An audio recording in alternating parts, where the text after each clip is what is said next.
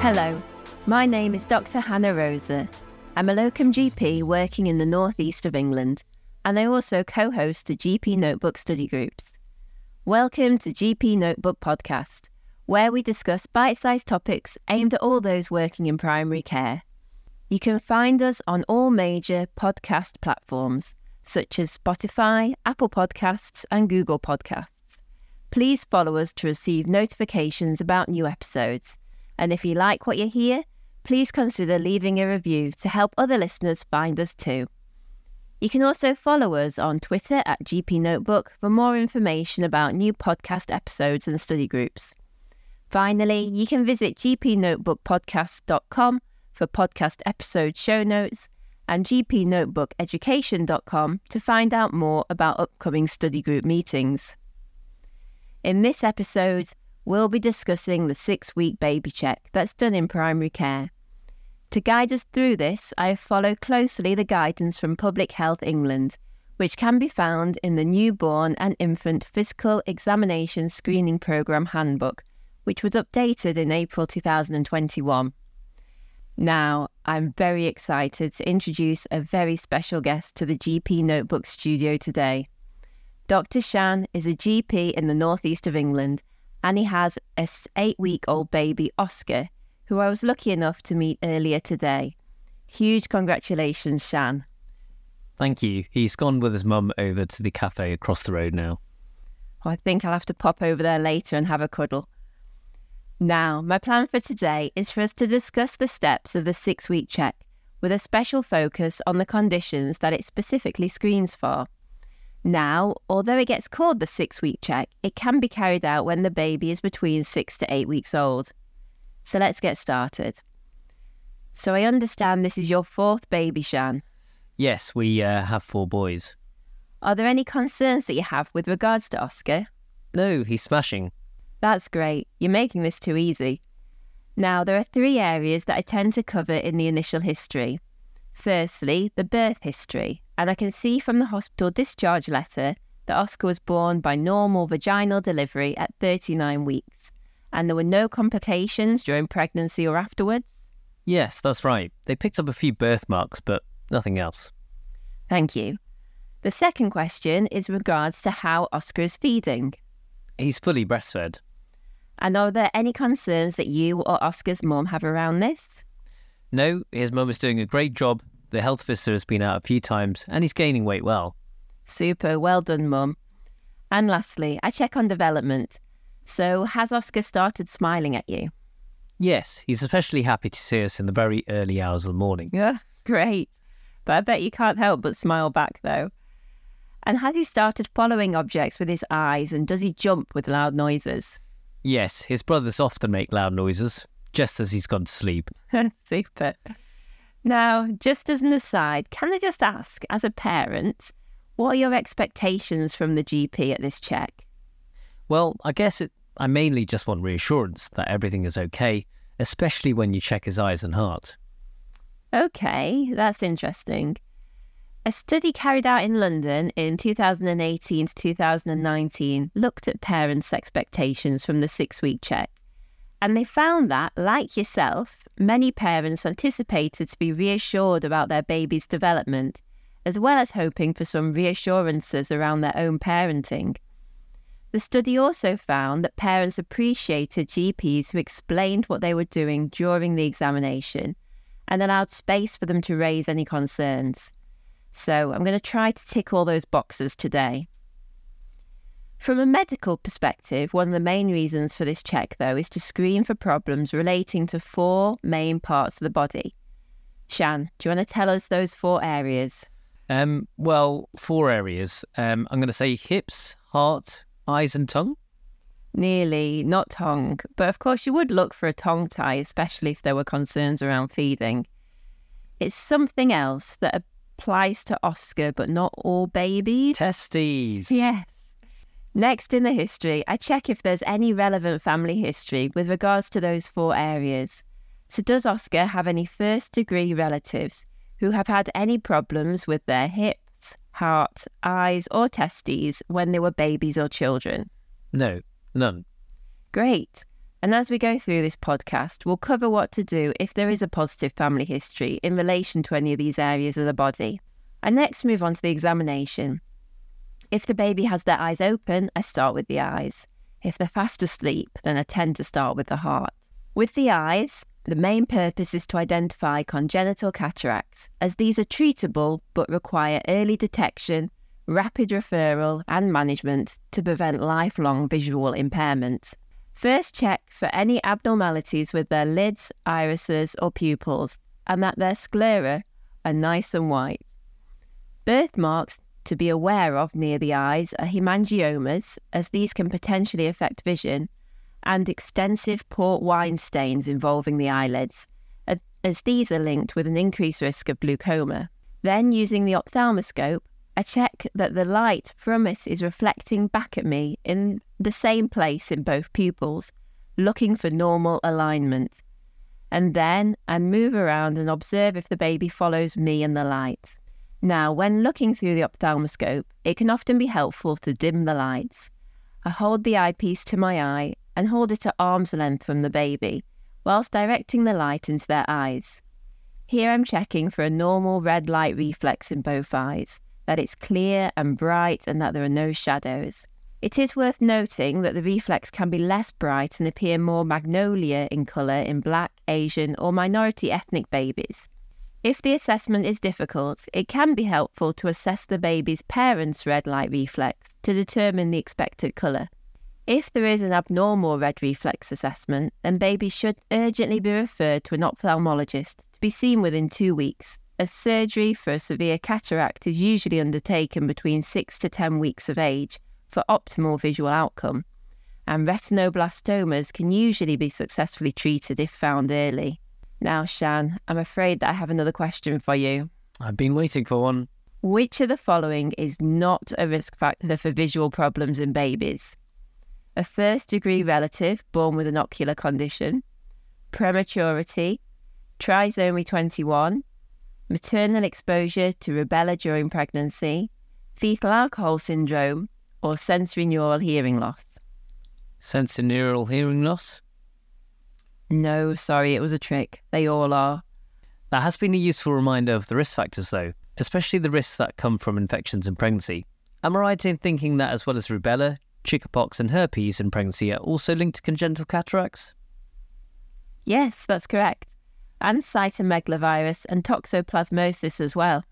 So I suppose if any of these risk factors are present, it's important to have a lower threshold for doing a referral if you or the parents have any concerns.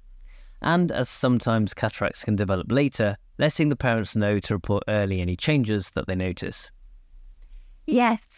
For example, if their child starts to struggle to follow objects with their eyes, or to see in bright lights, or if they develop any wobbling or nystagmus, then they should visit their GP.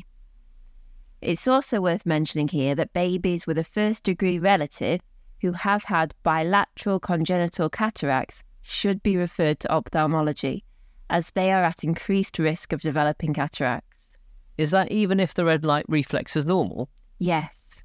Okay, so it's important to always ask about family history. Exactly. Moving on from the eyes now, for the next part of the 6-week check, I stay with the head and check and plot head circumference. Have a little feel over the anterior fontanelle, check the ears to form normally externally, and check the palate either visually or with a finger. Next, I ask if I can hold the baby and assess their general tone, including head control and reflexes. The stepping reflex is usually demonstrated as I hold the baby with their feet touching the examination couch, and then the startle reflex and tonic neck reflex can usually be seen as you place them laying down on the couch. Now I'm going to focus on the next area, the heart. Here we're looking to detect any congenital heart problems. Around 50% of cardiac abnormalities are detected during pregnancy at the 20-week anomaly scan, which, of course, means that half go undetected until the baby's born. Thinking again about risk factors, Shan, what sorts of features from the history would alert you that there may be a cardiac abnormality? Well, we've already mentioned asking about family history of any congenital heart problems, so if this was present, it would increase the risk, or if any problems were detected on the 20-week scan. Some medications taken during pregnancy, the common ones that I counsel pregnant women about are medications like fluoxetine and sertraline, as the BNF does mention a small increased risk of cardiac abnormalities with these. Also, if there have been any episodes of cyanosis, difficulty feeding, shortness of breath, or concerns around failure to thrive. Yep, perfect.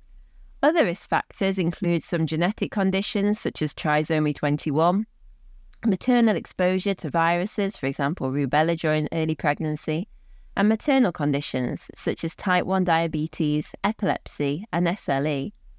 Can I ask, if there is a positive family history, a first-degree relative who has had congenital heart defect, would this alone prompt a referral to secondary care?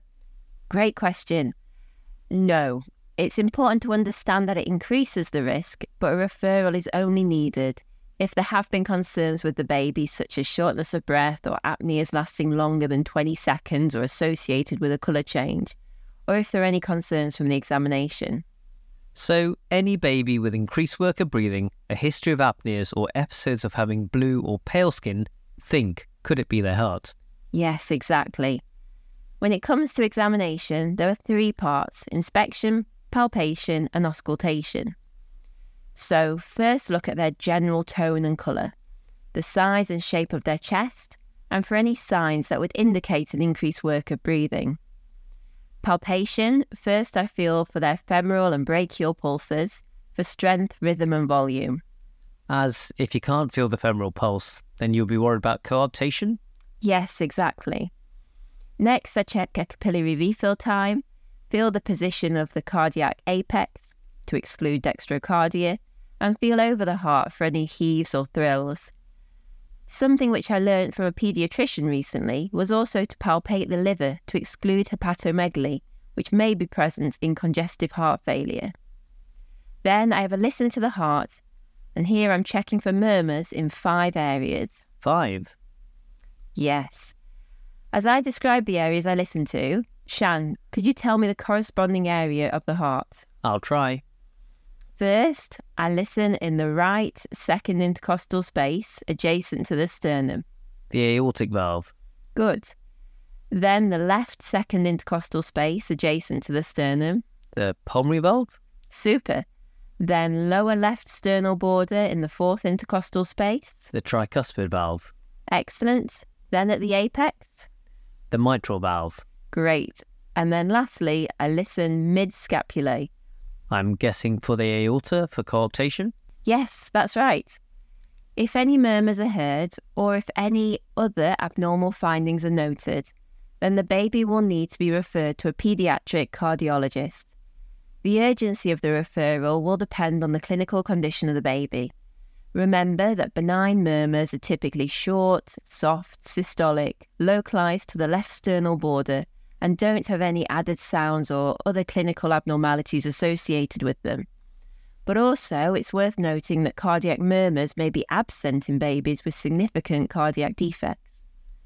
Also remember that some conditions only become symptomatic when the baby's ductus arteriosus, the small blood vessel which connects the aorta and pulmonary artery in utero, closes, which usually happens in the first week of life. So don't be reassured solely by a normal newborn examination in hospital or normal ultrasound scans in pregnancy. That's right. After examining the heart, I next move on to the hips. So the main aim here is to screen for dislocated or dislocatable hips, as early intervention helps to minimise the long-term complications such as impaired mobility and pain.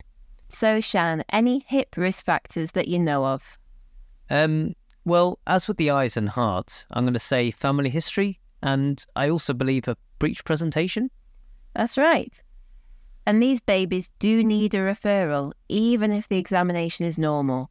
So it's important to ask if any first-degree relatives had hip problems as babies or as children that needed treatment with a splint, harness, or an operation. Also, if the baby was breech at or after 36 weeks gestation, even if they weren't born in the breech position, or if they were breached at the time of delivery between 28 weeks and term, they should be referred. That's interesting. So if they were breached at 36 weeks but were turned successfully by external cephalic version and born head down, then they still need a referral for the hips? Yes, that's right. What do you think about babies from a multiple pregnancy? Do they need screening too? Only if the risk factors are present. So if there's a positive family history, or if at least one of the babies was breached at the time of delivery or from 36 weeks, then all of the babies in the multiple pregnancy should be screened. Are any of those risk factors present for Oscar? No, none. And have you noticed any trouble with either hip when changing his nappies? No, I think we're just being boring. Boring's good. So, for the hip examination, I check that both legs are the same length when extended, that when the hips and knees are flexed, that the knees are at the same level, and that there is a nice, smooth movement when I flex the hips. Do you also look for any asymmetry with skin creases around the hip or thigh? Again, another really good question. Recent research has found that the positive predictive value of asymmetrical or isolated thigh creases for developmental dysplasia of the hip in infants is low, and so this alone is no longer regarded as a reason for referral. Then, doing one hip at a time, I do the Barlow and Ortolani manoeuvres. The Barlow manoeuvre is used to screen for a dislocatable hip. The Ortolani manoeuvre is used to screen for a dislocated hip. So there's a good description of how to do each of these manoeuvres on the GP Notebook website, and I've put the link for this in the show notes. But just to summarise these tests, for Barlow's, I stabilise the pelvis with my right hand gripping between the sacrum and pubic symphysis.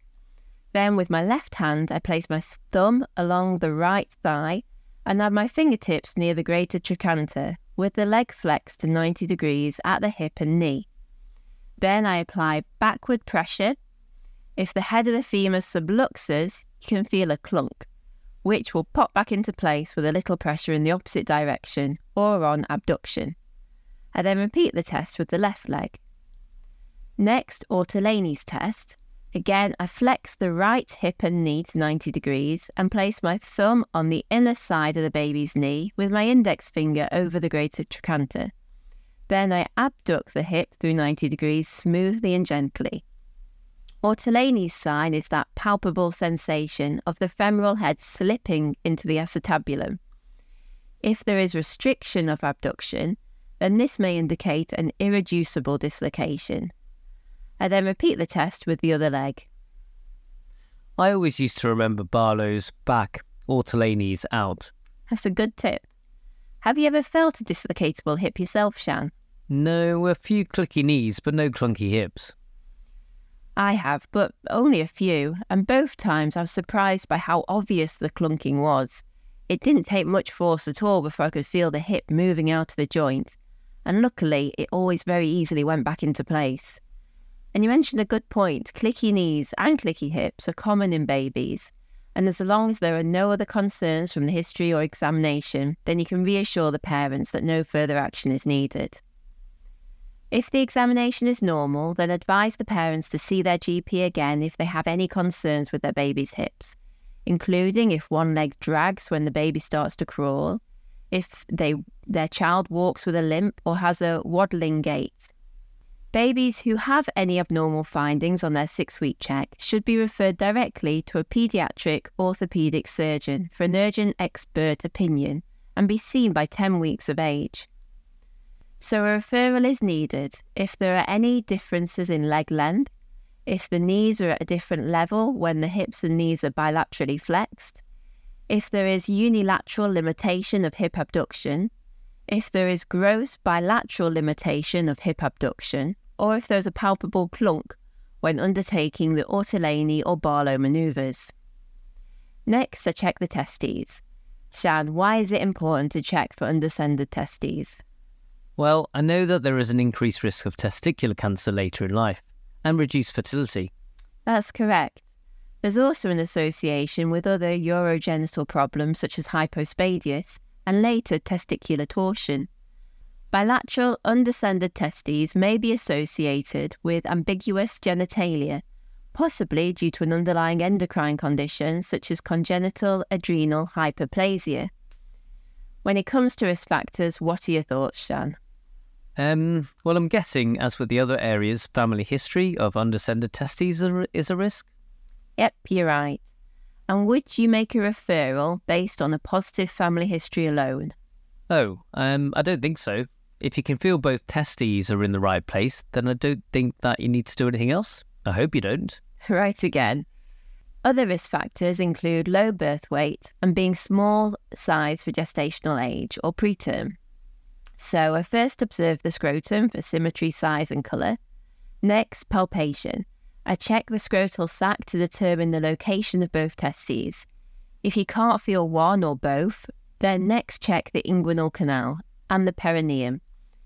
Where testes are felt bilaterally but high in the inguinal canal, this should be referred, just the same as if the testes were absent bilaterally.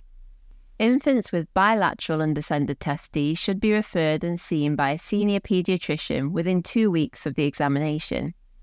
Infants with a persistent unilateral undescended testes should be reviewed by a GP between 4 to 5 months of age and then referred to a surgeon if the testes is still absent or not descended. Then I check the genitalia generally for other abnormalities such as hypospadias. Next, I have a look at the spine, making sure that it's straight and checking for any sacral dimples. You mentioned that Oscar had some birthmarks? Yes, blue-grey spots on his buttocks, which were documented at birth. Ah, that's good. This documentation is important as you don't want anyone thinking that they might be bruises. Lastly, I would do the baby's weight whilst they're undressed without their nappy on and plot it in the back of their red book. And that brings us to the end of the 6-week examination. To finish off, I have a few quiz questions to recap on a few points. So, question 1, true or false?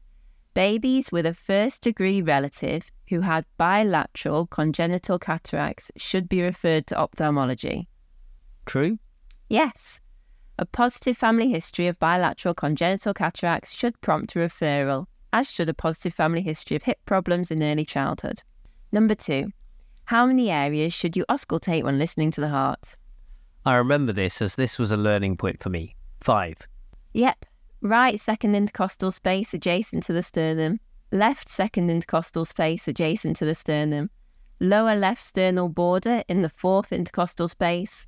Apex and mid-scapulae. Number 3. Why is it important to note the position that the baby was born in or was in from 36 weeks? Because if they were breached, then they will need a referral for their hips, even if the examination is normal. Yep, perfect answer. And last question, infants with persistent bilateral undescended testes should be reviewed again by the GP between 4 and 5 months of age. False. It should be earlier for bilateral undescended testes. That's right, the answer is false. Well done. Infants with bilateral undescended testes should be referred and seen by a senior paediatrician within 2 weeks of the examination. Great result, 4 out of 4. Thank you. I feel proud. So you should. If you or any of our listeners want to refresh your skills or learn more about any area of the examination, then there is the Newborn and Infant Physical Examination, or NIPE, e-learning module, and I've put a link for this in the show notes. So thank you all for listening. I hope you found this podcast helpful. I need to, of course, say a massive thank you to you, Shan. You've been excellent. I've enjoyed it. Thank you for having me. I've learnt a lot. Dear listeners, please do have a look at the show notes that accompany this episode at gpnotebookpodcast.com. And we'd be very grateful if you would consider following the podcast and leaving us a review on your favourite podcast platform. If you've enjoyed this podcast, then why not listen to episode 38, where Dr. Kate Chesterman discusses in more detail undescended testes in infants, or episode 69, where I go through the maternal side of the 6-week check. Feel free to get in touch via social media at GP Notebook or email support@gpnotebook.com if you have any questions, comments or ideas for future podcasts. You should also visit us at gpnotebookeducation.com to register for our virtual GP Notebook study groups and download free resources and shortcuts to help improve the lives of our patients in primary care. Right, after all that, I think that we deserve a drink. We're off to the cafe to see Oscar and have some baby cuddles. Goodbye. Goodbye.